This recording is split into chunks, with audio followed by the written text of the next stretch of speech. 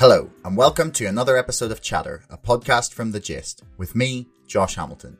Rory O'Donnell, the former Labour staffer and head of the 2019 Battle Bus, was my guest on today's show. I first met Rory when we were briefly working in the same restaurant together in Belfast while I was at Queen's University. And since then, he has gone on to work for Open Europe and then found himself working his way rapidly up the ranks of the Labour Party and into the offices of Jeremy Corbyn whilst he was leader of the opposition. For me, this was a really fascinating episode, as it gave me a chance to get an inside look at life inside Corbyn's Labour and decipher just how much of the rumours and accusations about internal sabotage, anti-Semitism and the anti-Corbyn conspiracy in the media were based in truth and how much of it was just gutter journalism. If you haven't already and you enjoyed this episode, please subscribe to this podcast and to our mailing list. And don't forget, my book, Brexit, The Establishment Civil War, is now available for pre-order on Amazon. You'll find the link in the description below. So, here's Rory O'Donnell.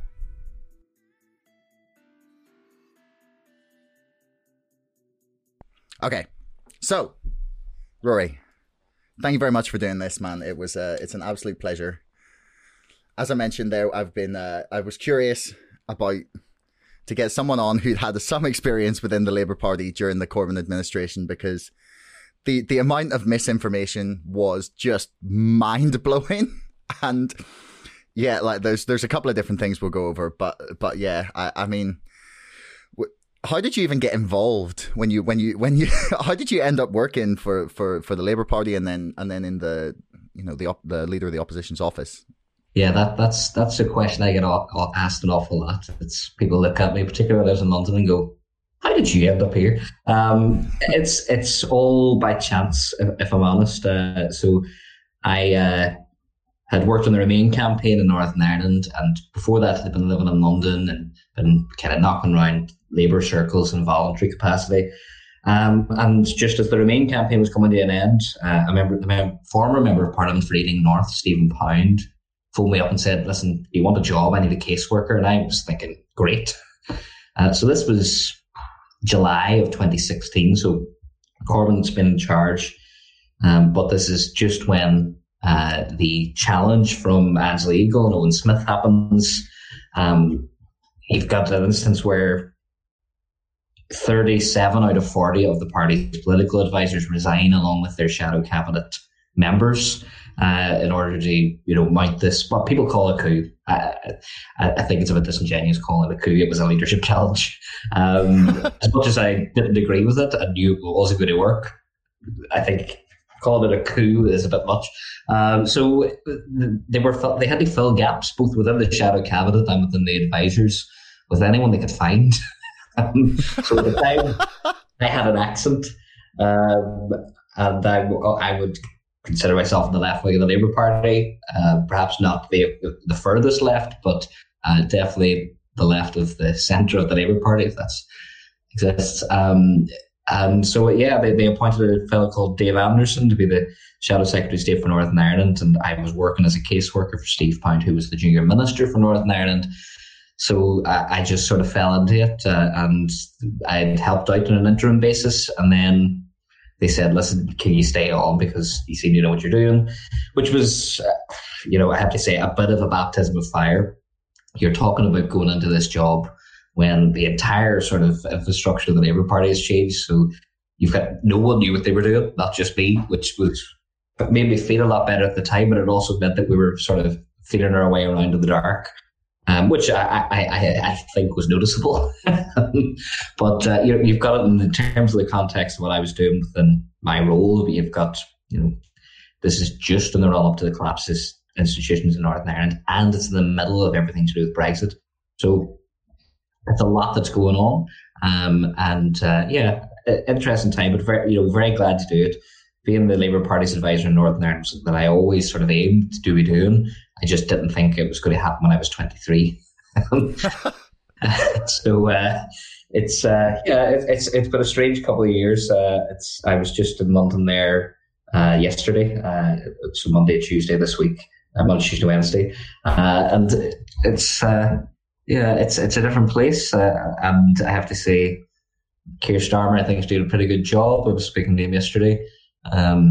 It's a different style, and I think it has the capacity to do a lot of the things that the Corbyn project, as people call it, but the ideas that were there, the ideas that were in both 2017 and 2019 manifestos, that they can be carried forward, because irrespective of what people thought of Jeremy, I think I can say with relative confidence that the manifesto, particularly in 2017, when it was slightly more boiled down than it was in 2019, people liked it when they read it.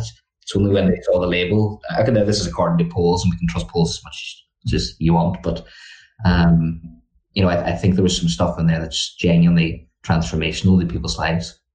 No, that was always one of the things I was really like. People would have criticized my personal belief that that's the program that they needed, that the Britain needed, or still needs, in my opinion. Yeah. And the criticisms often sort of focused on Corbyn himself, but I'll be really curious as to whether the platform for me was the important thing. Like, that was the manifesto, the ideas were the important thing, and I'll be curious to see whether Keir Starmer is going to take that forward. And I want to get onto him later, but when you started, when you first came in, you were saying it was a bit sort of chaotic and maybe to say the least. That was definitely, I definitely got that impression sort of watching it, but. I mean, we're cursed with interesting times at the minute. Everything in the world seems to have happened in the last 5 years. Yeah, let's hope that slows down a bit. Yeah, I mean, it doesn't seem to be, but fingers crossed. Like one of the early criticisms that people often gave of Corbyn's Labour Party was that they were sort of very hostile to the press, and that they were basically unwilling to play the game as such. And like, is that the impression that you got from inside the party? I don't know that we were unwilling to play the game, because I think we did. We did do the op-eds. We did go on all the shows, that all the broadcast. Was there a hostility? Yeah, I do think there was. Was that justified? Probably.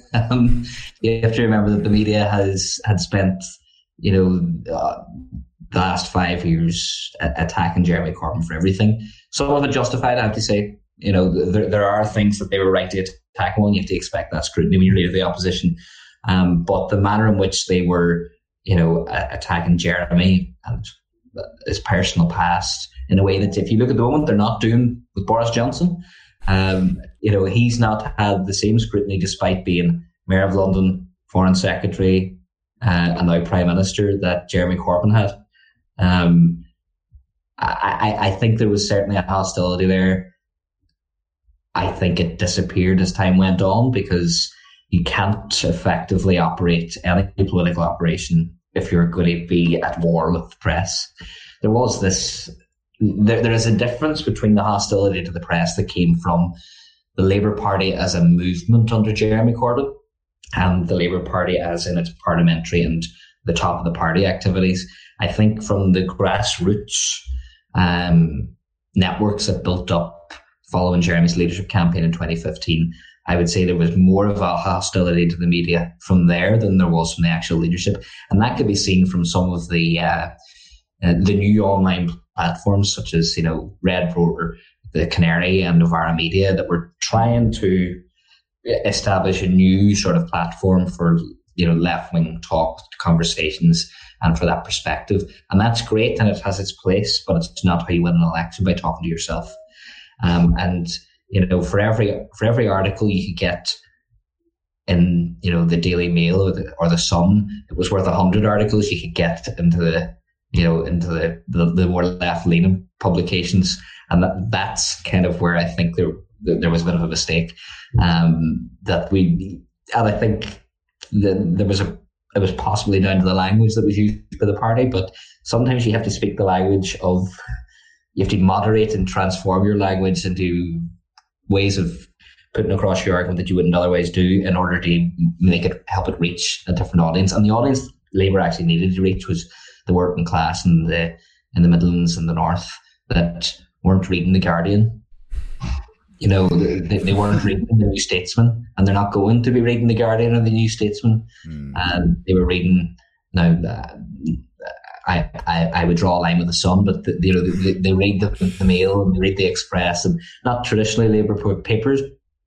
But that's the problem, and that's the battleground. If newspapers still are a battleground, I would I would suggest that they aren't as much anymore, but still vitally important.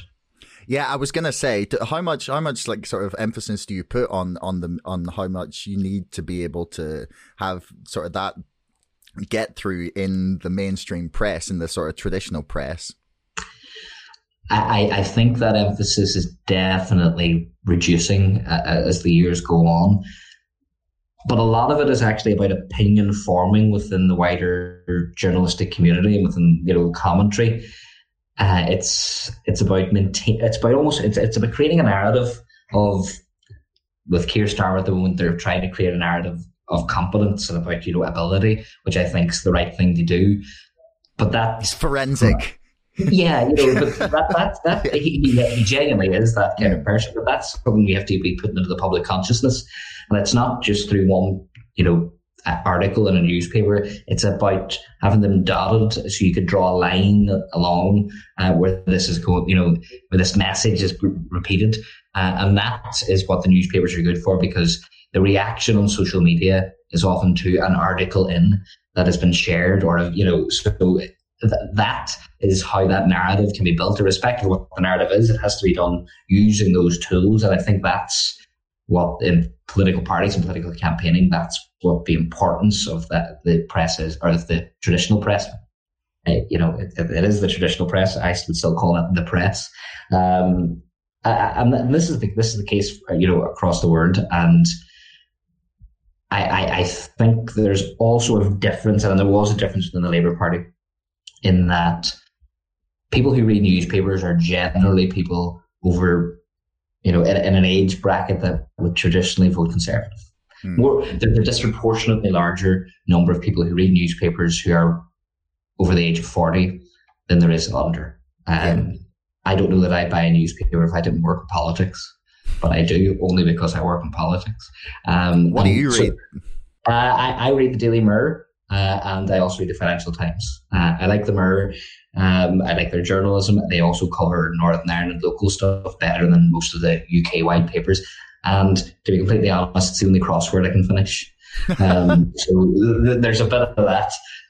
But also the Financial Times, just because I think it gives a really good, the word forensics coming up again, forensic analysis of some of the more of the international and geopolitical trends that you don't. You can get commentary on that in a lot of the other papers, particularly, the Times or the Guardian or the Irish Times. I also read the Irish Times, which is another fantastic newspaper. But the FT kind of goes into a bit more granular detail. Sometimes you don't want that, but it's you might learn something about, the Caspian Sea and, natural gas. There's something that you're not going to find elsewhere. So it's more of a horizon broadening thing that keep it up to date with what's happening. But I think that the Labour Party, because it had this influx of new and younger members, who were the bread and butter of the Corbynism, I think, they weren't the people that bought newspapers. They were the people that were on Facebook and Twitter and Instagram. So you kind of have to have a blended approach to play to both audiences. And I think, I don't know, I'm not going to say that wasn't the case under the Corbyn leadership. But I think that I actually think there was the right proportion spent time-wise and effort-wise on social media, because I do think that the Labour Party was ahead of the curve on that. But, wasn't enough. Yeah. I mean, something that I remember being struck by there was a great book written called Betting the House. Fantastic book. Yeah. And it really was very sort of complimentary of the way in which in 2017 the Labour Party used their social media game, especially things like Snapchat and sort of ride sharing things that Momentum ran to get people to canvassing and then to the polls. And there were some really brilliantly creative ways of using the sort of the resource that they had in sort of people and time compared to sort of, traditional sort of cash money. The Tories can outspend Labour any day of the week, but they can't out people power them. The membership of the Labour Party still is staggeringly big. And it's not just people who pay their membership fees and never do anything. It's an awful lot of people who are genuinely getting involved. And I think Momentum's my nearest marginal aperture in the 2017 election really changed the game in a lot of seats. I remember I was a member of the Streatham CLP, which was safe as houses, but we were sending people down to Croydon, down to Brentford or Ealing Central and Acton, or I had previously been a member in West Hampstead and Kilburn, which was incredibly marginal. But they were getting more people coming down to knock on doors and to hand out leaflets than they could actually facilitate. And if you look at, I think Rupert Hoxie of Ealing Central and Acton, which was going to be one of the targets for the government, I think she's got a 17,000 majority after 2017 from a very marginal one. And we can argue the toss on what is that got to do with the record of the public representative. Has it got to do with the messaging of the party overall, or has it got to do with the ground more? It's a combination of those, but I definitely think it was probably one of the finest hours of Momentum. I'm not a Momentum member, nor have I ever been, but they definitely changed a lot of people's minds about how that sort of style of Labour politics works, because gone are the days of armchair generals, and it's now people actually out rolling their sleeves up and getting involved, and that's great. Well, I mean, I think it kind of shows you, even in the most, the first election that really went sort of, aside from maybe the Brexit vote, that went like hyper social media, that one of the big factors in how the vote went ultimately it needed what half a point more or something to swing it. And it was mad. But it went from there was I think it was a 22 point swing, from the worst polling deficit to where it ended up, which is madness when you think we've got all these incredible, powerful social technology, and the thing that got it was arguably just people on the street, which is I mean it sort of gives me a little hope that the future might not be completely despairingly controlled by technology. The technology is definitely going to play a massive role, but it also takes people to be out and creating the stuff for the content for that, and that is people still going out and knocking on doors and talking to people and finding out what's happening. But I just that swing from the start of that campaign, none of us saw that coming. But I think that's kind of what gave us that flexibility in what we were doing, because everyone was telling us we were going to get stuffed. So we kind of thought, well, let's just go out and do this and do it the way we want to do it, and be a bit ballsy about it. Because what was the worst that was going to happen is what people were predicting was going to happen. Yeah. That was literally the worst case scenario. The conventional ways of doing things were able to be thrown out the window, and we were able to enjoy it's not the word, but do it the way I think Jeremy was able to do it the way he wanted to do it, because at the end of the day it was going to be him that was going to be responsible for it, irrespective of the result. No, we didn't win it, and there's an awful lot of people who were very pleased with it, including myself, but we didn't win it, and it wasn't enough. And that, I think there was a bit of a foot off the pedal for a while after that, because people were still slapping themselves in the back. Although I have to say, after that election, we were on an election footing until the 2019 election, because the way the numbers were, we had to be continuously prepared. And Boris just then sort of pulled the plug and went. It's been an incredible couple of years. Yeah. Also incredible to note that since 1995, the Tories have only won a majority twice. So in my lifetime, they've only won a majority twice, under Cameron and under Boris. So their victories and their abilities should not be overestimated either. That our time will come, as they say. That's a wild statistic, actually. They've only won a majority twice in their entire lifetime. Yeah. David Cameron and Boris Johnson are the only. It's actually since 1992, since the 92 election with John Major, so it's even longer than that. It's 20, that's a long time. Now, Labour hasn't won one since 2005, so, it cuts both ways, that. But it's when you think about it in that context, because we've had a couple of years of our politics changing so drastically, so quickly through different world events, that, you kind of forget when you take a step back that there's longer term trends that, in terms of electoral politics, that, will eventually come back to seeing Labour in power and Tories in the wilderness. It is how it will work naturally, because people get fed up with the same people. Yeah, well, I mean, that's just sort of human nature. I think that there's not very many leaders that I can think of in history that were just revered till the end. I think the only one that I can really think of is FDR. That's literally it. And he won the war, dropped the bomb, and sort of rebuilt the country after the crash. I don't think they were ever going to get pissed with him.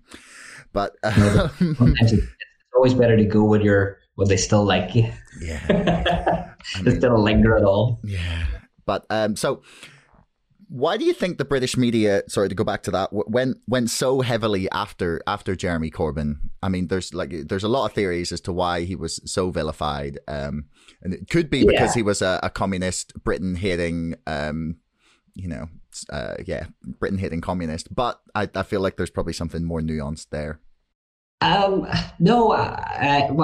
there's two things that I would often think about that. One is his worldview was so consistent, and so it actually proven to be right in an awful lot of things. As time went on, particularly the international sphere, apartheid, for example, he was so right in those things, and he was so convicted. He was such a principled man, and it was so separate to what their worldview was that they just were never going to like him. But also, he was an easy target, and it sold papers. And I think there's an awful lot of it in that. And again, it's about that issue surrounding narrative. He got stuck in the narrative that he was this Britain-hating communist who, tried to sell state secrets to the Russians during the Cold War. Shit like that. Excuse my language, but rubbish like that. That's right. You can swear, man. Don't worry. Right. But that narrative was created, and it was easy, and it was easy journalism. No, it was terrible journalism, but it was easy copy, and it was easy for people. They saw him in this frame, and it worked. Although, and particularly whenever he was getting the criticism around IRA sympathizer stuff, that very much ended up on my desk. Yeah. And it was interesting during the 2017 election that it just didn't work. I think people can... Why do you think that was? Because they really hammered it. I don't know, because I noticed it more working in 2019. I think it didn't work because we tackled it, relatively well. Jeremy came to Queen's University in Belfast on the 20th anniversary of the Good Friday Agreement and gave a speech that sold out in 3 minutes for tickets wise. Yeah, I know. I tried to get tickets. And he moderated his language in a way that he genuinely believes in the Good Friday Agreement and the peace process. He also helped with the negotiations with Republican prisoners and prisoner release. He's definitely changed as time has went on, but it just didn't land in 2017. In a way that we were really worried that it was. It might be that people just weren't thinking about that in the context of that election. It was more about that election. I think was more about the policy platform than about the person, and the 2019 election was more about the person than the policy platform. So that's probably the flip in that. But the British press are always going to be.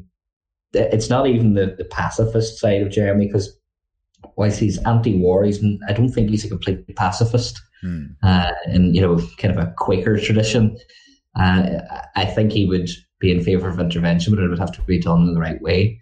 I just think it's very hard if you're from the left, and I mean even the centre left, to be pals with a press that's predominantly right wing and conservative supporting. They're just not our tribe. No. I mean, what do you make of the accusations that it was literally like the establishment terrified of a man going to raise their taxes or close tax havens and, basically prevent the neoliberal hegemony from continuing? The people that own those newspapers were never going to have problems affording the most expensive accountants in the world and hiding their money. They weren't worried about Jeremy Corbyn grabbing their tax. It's people like that were always going to find a way around it. I would be surprised if I don't genuinely know this, if any of them pay tax in the UK at all. At that stage, I don't think that's what they were worried about. I think that they, as a political class, I think they were worried that the old boys club might be over. You did me a favour 30 years ago when we were at Oxford, kind of thing. I think there's been an awful lot of people looking for more complicated answers than it was easy. It was an easy sell, Yeah. I mean, if I don't think it mattered who they put up as the leader of the Labour Party. If you're sort of pushing anything sort of mildly left wing of Tony Blair's most right wing policies, you're going to start and get hostility from a predominantly sort of free market or pro free market press. I also think it's less about the economic axis of politics and more about the identity side of politics. And about, do you really think that is the thing, or do you think that's just the kind of cover for it? No, I genuinely do, because if you look at what the attacks on Corbyn were, they weren't as much about plans to nationalise things. They were about. Okay. No, continue then. Sorry. Not shouting the national anthem loud enough or turning up to the cenotaph without having a £300 coat on you. It was things like that, and I it's not all about economics, and it's not all about money, and there is a genuine part of the British identity that the left has had a problem in embracing for the last number of years that is genuinely important to people. And I really do think that, and I think it's something that needs to be looked at by those who are seeking to win power, because the flag and identity and our armed forces, and not our armed forces, I'm using the language of Britain. That is what the British identity is, because it's a manufactured identity. Well, it's not all identities are manufactured, but it has less of a hinterland as a standalone identity as the Scots, or the Welsh, or the Irish. It is a identity forged in the last 200-300 years. And a lot of that is not represented by an anti-imperialist left. But that's the challenge, I think, is finding a way of marrying those two together. I think it's possible. I think, patriotism doesn't mean that you can't advocate, cooperation internationally and peace throughout the world, and about assisting those nations that are less well off, particularly when it's often the fault of British imperialism that they're in that place anyway. But that's another issue. But I mean, even mentioning that as an idea is seen as sort of Britain hating. Like how do you see a way to reconcile those two things? Because I do understand what you mean. There's definitely like a sense of sort of being able to have pride in where you've come from, or I don't know, in what your country has achieved, or the people that have been produced by the land that you've come from, like as completely like illogical, like rationally as it is. There's in like all of us almost. There's a little bit of like sort of home pride, and like do you feel there's a way to I do, and again, it comes back to what I talked about earlier about building a narrative over a longer period of time. It's about trying. A lot of it is actually about people with short memories, and they might not remember that following the Second World War, it was Britain that was leading the way and founding the United Nations and the international rules-based order, something that since the 1980s. It's kind of stepped away from its leading position in that. And it can be seen from the EU as well. A lot of the countries in the European Union look to Britain for leadership in that body, but Britain spurned that role. And it's about people understanding their own history as well. And that's kind of a very Guardian readery comment. Oh, we all need to have better education about British history. And I know I sound like one of these people now, but I do think that there needs to be an understanding of the positive role that Britain has played internationally, as well as the negative role. You have to understand both in order to get the right view of the history. But Britain, if you look at some of the achievements following the Second World War in the international stage, in establishing what we've got today as the protections, around the world, that's really important, and that I think is something that people living in England, Scotland, and Wales should be incredibly proud of. But it's something that has to be. It's not an event. It's something that has to be nurtured and continued, and something that has to be. You have to play an active role in it, and I think that's a way of. Now it's all of marrying those two ideas together. But at the end of the day, I'm not of a British identity, so it's a bit difficult for me to try and tell them how to express that identity and how to show patriotism towards it, because in the same way that I would be more than upset if someone from the West Midlands was trying to tell me how to express my Irish identity, which they've tried to do before. But in a lot of ways, it's not a problem for me to solve. No, it's a problem. It needs to be those who embrace that identity have to define themselves how they best do that. Yeah, it's definitely a difficult problem to sort of get your head around. So one of the things that I was just utterly baffled by through the 4 or 5 years of Jeremy Corbyn's leadership was just the repeated anti-Semitism problem, accusations, however you want to describe it. Yeah. And I read and read and read and could not for the life of me figure out where the genuine concerns began and where the utter horse shit started. Because I mean, the coverage of it, especially by the press that we already talked about, was just constant and daily, and to the point where you could be led to believe that there was literally fucking Nazis going about in the Labour Party, calling for Jewish people to be locked up. That's the crazy levels of accusations it got to. But there was obviously some truth in the fact that there were some people. What was your impression from inside the party as to what was going on? Thankfully, I had very little to do with this because it was internal party management. But obviously, you get a better understanding of it from the inside. I always used to get asked this, people from other political parties or about people within politics, but not within the Labour movement. And some people go, oh, but there aren't really anti-Semites in the Labour Party, and there were, and there are, and I think it was very easy for people to try and deny that there was a problem. There definitely was. As a proportion of the party, it's minuscule, but that doesn't excuse it.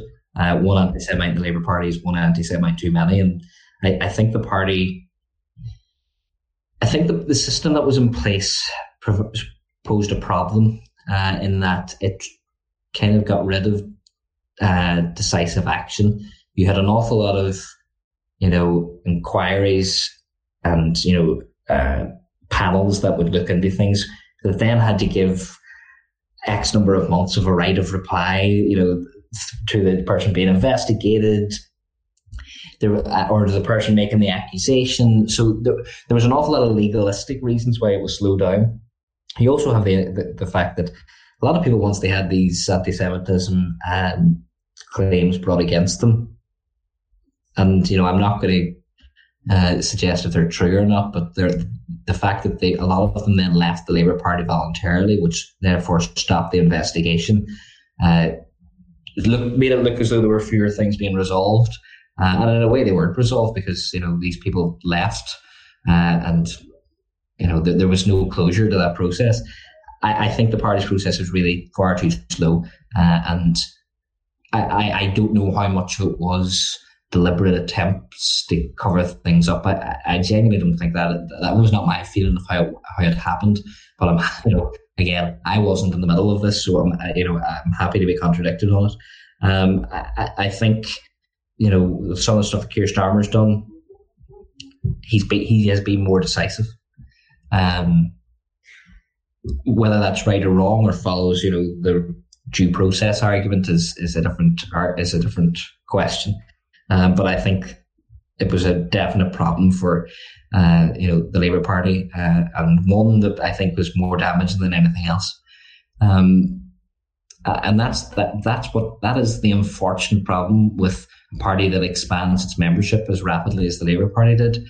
I think at the height there were 600,000 members. It was Europe's largest political party in terms of membership, and there were people who have been knocking around left-wing circles, who have been in little rooms and meetings with other people with very few people in them, and they've been talking about the imperialist conspiracies. And people who get involved in politics and political parties, I think, and I include myself, this by and large, have a wee bit of a problem with them. Who they ever want to get involved with this kind of stuff. So then you do also inevitably track those people who are tinfoil hat conspiracy theorists, and sometimes that overlaps with the far left, and in that Venn diagram there's also anti-Semitism, which is people look at it Israel and Jewish people as controlling the world order, and you just think,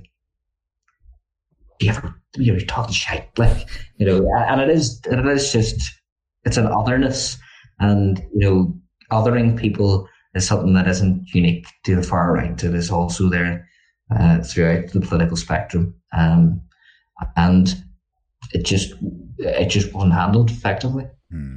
I mean, yeah, it's nice to actually get some clarification on that from yourself.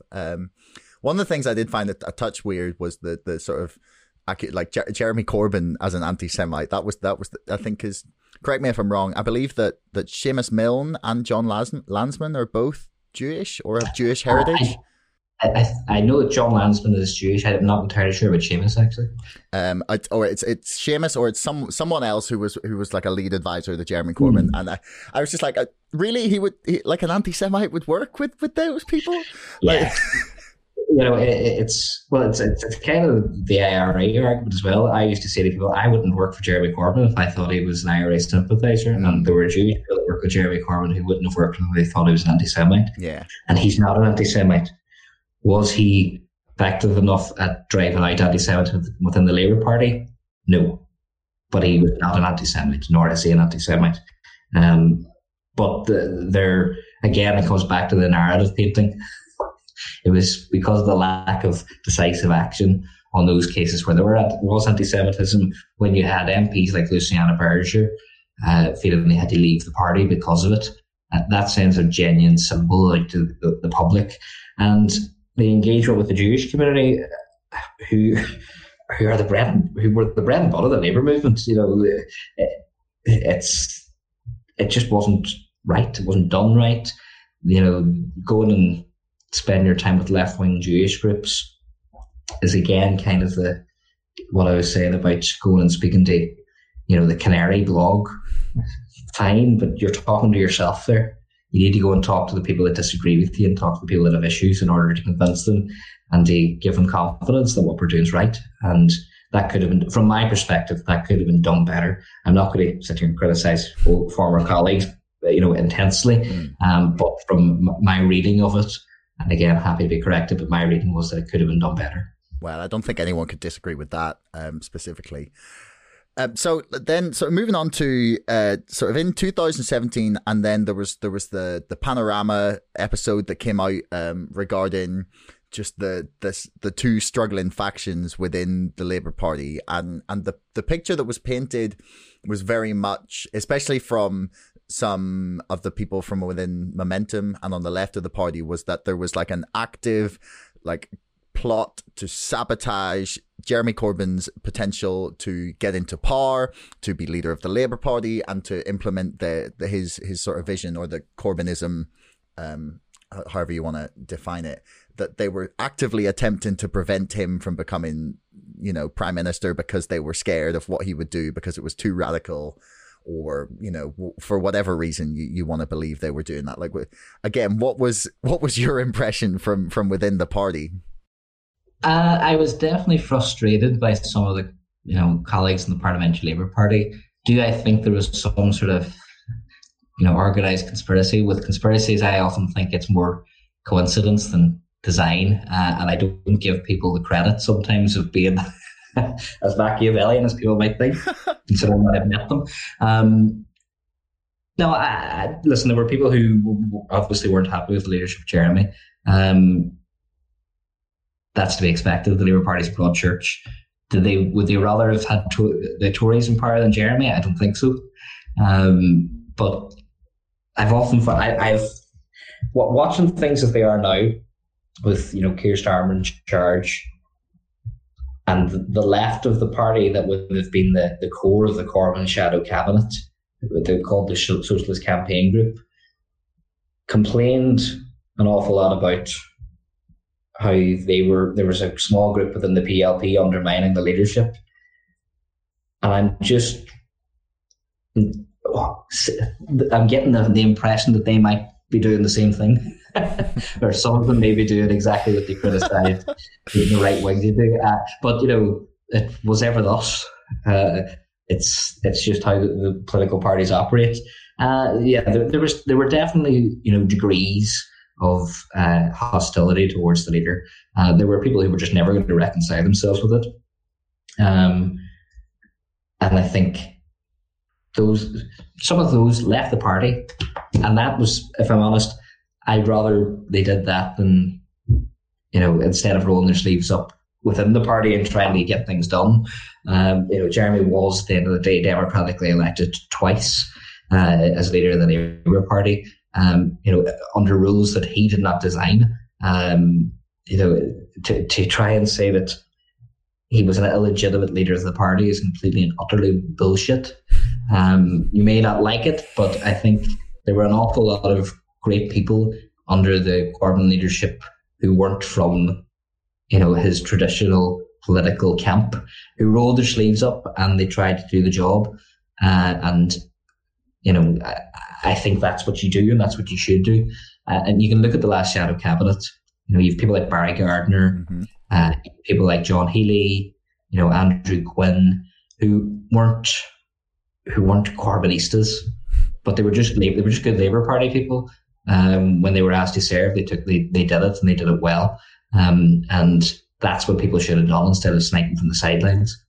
Yeah, I mean, to be honest, it was almost a relief for me watching it that when the sort of, what was it, 7 or 8 of them eventually decided they would up and leave and go for Change UK, which was clearly an incredibly successful thing for their career, a positive thing for their career. Was my member of Parliament at the time.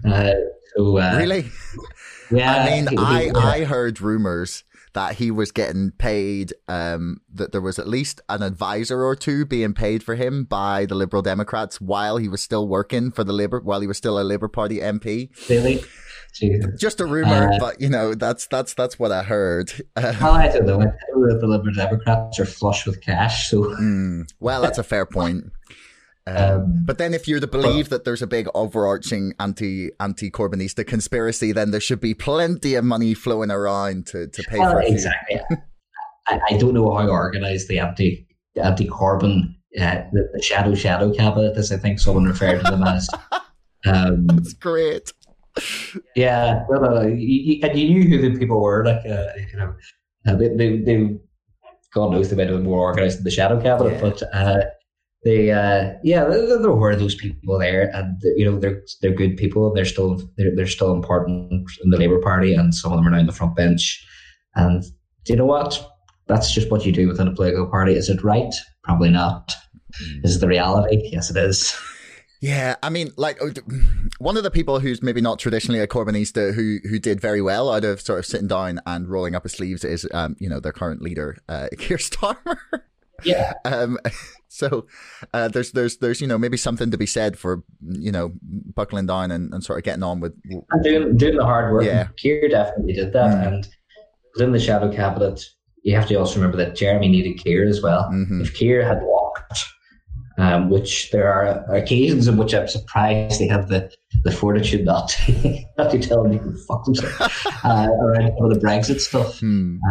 I don't. I may not have agreed with the Labour Party frontbench's position on Brexit at all times. I'm not sorry to say that. But Keir stayed there, and if he had went, it would have caused serious problems for Jeremy. He was important to the leadership because of the importance of Brexit as an issue, and he knew it in a way and was able to explain it and dissect the government in a way that no one else, I think, within that shadow cabinet possibly could have. And I was always interested when people talk about the influx of membership under Jeremy, how they're very left wing, but they're also very pro-European, which we saw at some of our party conferences where there was overwhelming support for second referendums and stuff like that. And that's why when Keir announced he was going to be leader, he had kind of won it at the conference before by the way he dealt with those delegates who were overwhelmingly pro-Jeremy, but also pro-European. And it just shows you that people's politics aren't just defined by one thing. That when it came down to that election for leader, where there was a continuity Corbyn candidate, the membership cut in a different way, and it was over the issue of Brexit and competence, I suppose. But I think Keir was definitely needed. But that portrays the point. There was a need for people of talent to step up, and some people stepped in when they were to fill the breaches in the wall whenever there was mass resignations in the shadow cabinet, and they've done very well out of it as well. Angela Rayner springs to mind, who has done a fantastic job as shadow education secretary and is a fantastic deputy leader who has a great story to tell, and I think can speak to a section of the society of Britain that Keir might otherwise not be able to. I mean, one of the things the interesting things about the sort of pro-European aspect of the younger members of the Labour Party, especially the influx of Momentum people sort of post 2015, is the fact that they were willing to go with Jeremy Corbyn because of the rest of his platform on Brexit, even though I think many of them, and myself included, were aware that he's just probably not very pro-Europe at all. And it seems it's a different. Yeah. But so do you think that without Brexit as the sort of defining issue of our generation, unfortunately, do you think that he would have been Prime Minister? Do you think that without that he would have sort of come? No. Without Brexit, the Tory party wouldn't have been as unstable as it had been, and their internal divisions wouldn't have been highlighted as much. Okay. I think without Brexit, Cameron wouldn't have resigned. We wouldn't have had May as Prime Minister, which increased the chances of that 2017 election. I think it's hard to tell, but I think Brexit's to stabilise all of politics, not just the Labour Party. Yeah. I mean, if you consider, okay, so say the referendum hadn't gone ahead, perhaps, or if you'd say maybe they'd even lost it, and we'd voted to remain.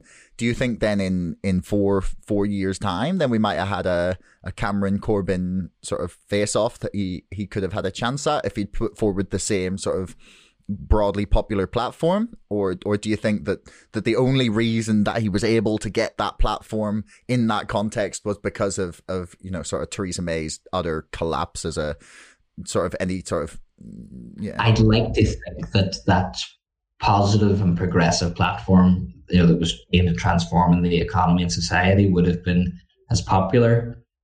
It just was an easier sell when you were up against someone as bad as Theresa May, who was looking to introduce a dementia tax, which, by the way, I think was over-egged. Yeah, I think when it was, I don't know how many times I've read stuff about it. And every time I read something on it, I kind of get it. And I kind of think maybe if you'd explained this better, it might have been better understood. But they just didn't. They just... No, they didn't. And in fairness, then they thought they were going to walk that election so that they could do the more controversial things around, longer term care of people. And there does need to be a radical change in how that's funded and how it's costed.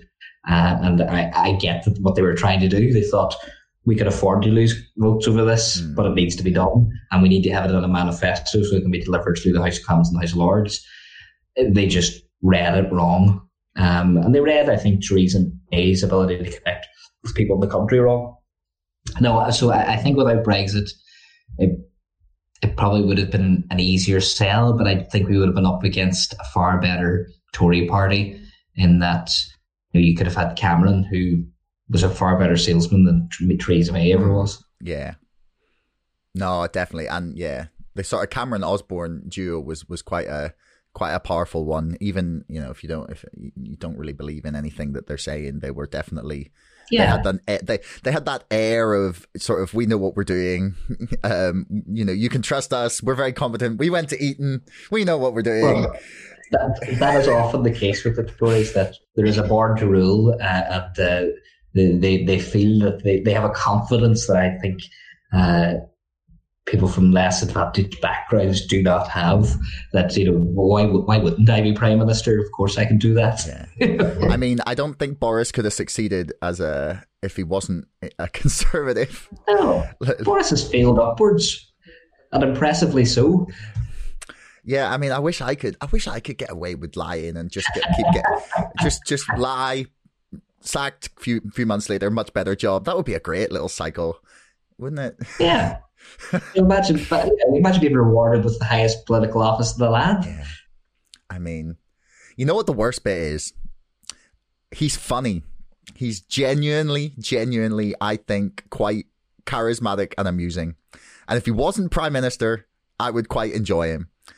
You see, if he was just some like Rees-Mogg-esque backbencher, I could handle him. I could just find him hilarious and amusing. It's the fact that he's fucking Prime Minister. Yeah, people used to think Russell Brand was funny until he got involved in politics, and that ended well. I mean, Russell Brand started saying, sort of exploring a lot of really wild ideas. Probably for the betterment of himself, and to anyone who listened, because he was really going all over the political spectrum in every kind of idea way possible. So, which I have to respect. At least he's sort of thinking about things. But then everyone was like, "Oh well, stick to comedy." Maybe that would have been. Maybe Boris should have stuck to hosting Have I Got News for You? If only. Yeah.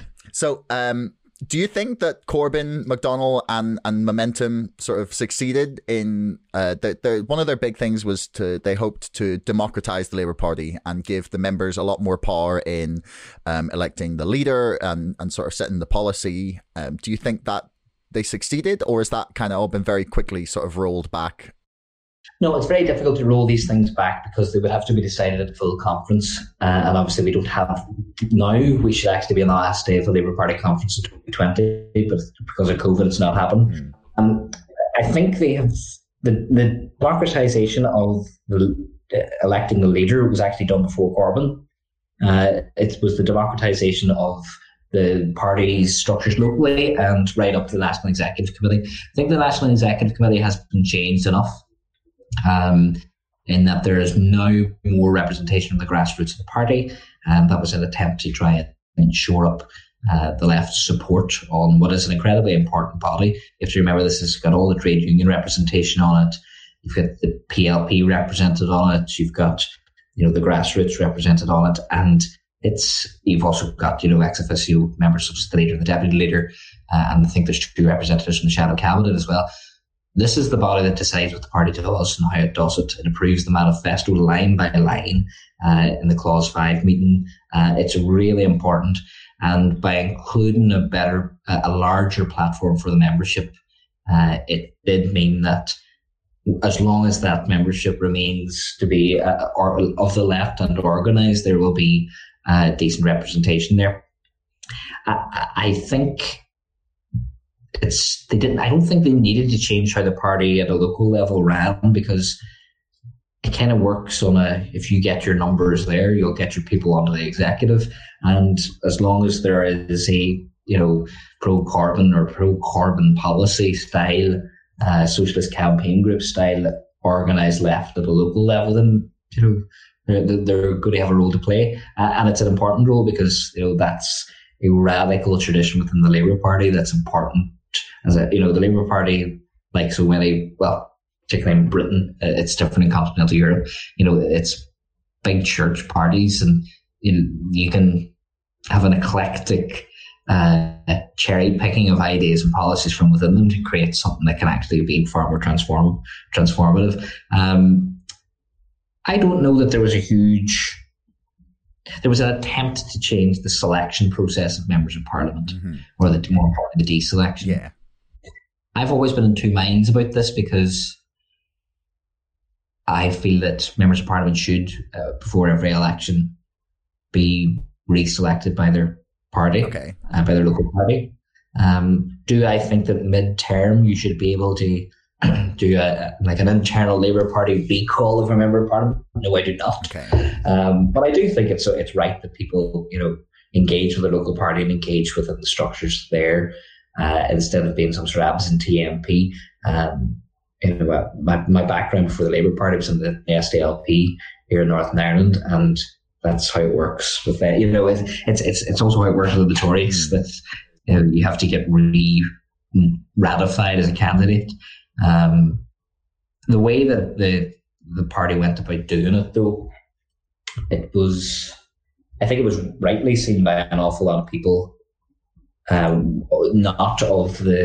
not in favour with the leadership, that they were trying to be ousted and elbowed out, and they were going to have to. You also had an awful lot of members of parliament who were spending so much time trying to ensure that they get reselected, that they were taking their eye off actually campaigning, or it's an intense process. So I have two minds about it, because I do think that it's fair that if you're going to be standing under the Labour badge, that those who are the Labour Party within your constituency get to decide if you do that or not. Because an MP isn't, it isn't the constituency at a local level. It's those that go out in the pouring rain and knock on doors, and councillors that are up at all hours, sort of helping people out. So there has to be a bit of a give and take, but I don't think anything that's been done is irreversible. Okay. Well, so final question for you. Where does it seem to you like Keir Starmer is taking the Labour Party? Do you think they're going to drift sort of Blair direction, sort of New Labour, policy-wise, or sort of, their sort of style of governing the party as such? Or do you think it's going to sort of stay very much in the way that Jeremy Corbyn had the party in sort of maybe a little further left than some people would like? Yeah. I honestly think that, from knowing the current leadership, knowing those within the shadow cabinet, that a lot of the policies, in the last two manifestos will probably remain, particularly those around the Green New Deal, and, National Education Service, which still has a lot of fleshing out to be done, and rebalancing the regional economy. Whether that's, how that's done and the specifics of that may differ. The last Labour manifestos were proposing regional investment banks as a way of having a bit more regional balance, and about moving some of the government departments outside of London. I think by and large a lot of that'll stay. I think the way that Keir's probably going to take the party. I think the comparison with Blair is always quite funny, because Blair, every leader of the Labour Party has to be seen as a product of the time in which they operate. And trying to compare someone to Blair when he was, that was the 90s. Yeah. I mean, as much as my comparison to Blair in my mind is more about his style of sort of running the party. So Tony Blair was very much, it was the Tony Blair show. Yeah. Whereas, I mean, I don't feel like Keir Starmer is quite got the same ego. No. It's not going to be the same sort of kitchen cabinet control that there was with Blair. I don't think that can be done anymore. I think with the nature of politics and in a more digital era, it's hard to have an iron grip on everything. But I do think that there's going to be a group around Keir Starmer made up of members of the shadow cabinet that will be a part of, setting the direction. And I think particularly of the likes of Lisa Nandy, Annalisa Dodds and Nick Thomas-Symonds, who the latter two they were given massive promotions by Keir Starmer because, and I think well deserved. I think two of the nicest and two of the most well thought through politicians within the Labour movement who really impressed under Corbyn. Nick Thomas-Symonds is the Shadow Attorney General, the Shadow Solicitor General, but obviously he was shadowing Geoffrey Cox because Baroness Charter Paddy was in the Lords. That's the group around him, and that's a group that I think will be quite loyal to him because of the patronage he's shown, but also there's some real depth of thought there. And again, actually, Annalisa Dodds is really quite of the people that could have become Shadow Chancellor. She is one of the most radical of them. Okay. And I think that will be borne out in what the policy is. So I think it'll be, it won't be centralised control in the way that it may have been in the past, but it also won't be as bottom up as it happened under Corbyn. But what a lot of people seem to think is that under Jeremy there wasn't some sort of central control coming from his office. There definitely was. Yeah. Democracy is great until you're running a party. Yeah. I mean, I remember talking to, oh my goodness, what was his name? Richard Barbrook about their plans to like make policy totally democratized and like using apps and like different questionnaire things to filter the entire membership's opinion on everything into a manifesto. And I was mind blown that was actually a possibility, and sort of skeptical that it was really going to happen, and it sort of didn't. No, a camel's just a horse designed by committee. You end up, if you try and set policy with such a large membership, you can do it if you have a smaller membership, if you're a smaller party. But if you've got such a mass membership, things just get watered down so much that the policy becomes pointless and too nuanced. Nuance is great, but it's terrible when you're trying to sell something to the public. And clear and decisive policies that people can understand aren't going to get designed by a membership of 500,000 people. No. Well, that is a good note to leave it on. So yeah, thanks very much, man. It was an absolute pleasure. Thank you. Yeah, it's been great. It's been great to chat after so many years. Yeah, exactly. Thanks so much for listening. If you haven't already and you enjoyed this episode, please subscribe to this podcast wherever you get your podcasts and to our mailing list. And don't forget, my book, Brexit, The Establishment Civil War, is now available for pre-order on Amazon. You'll find the link in the description below. Until next time, thanks for listening.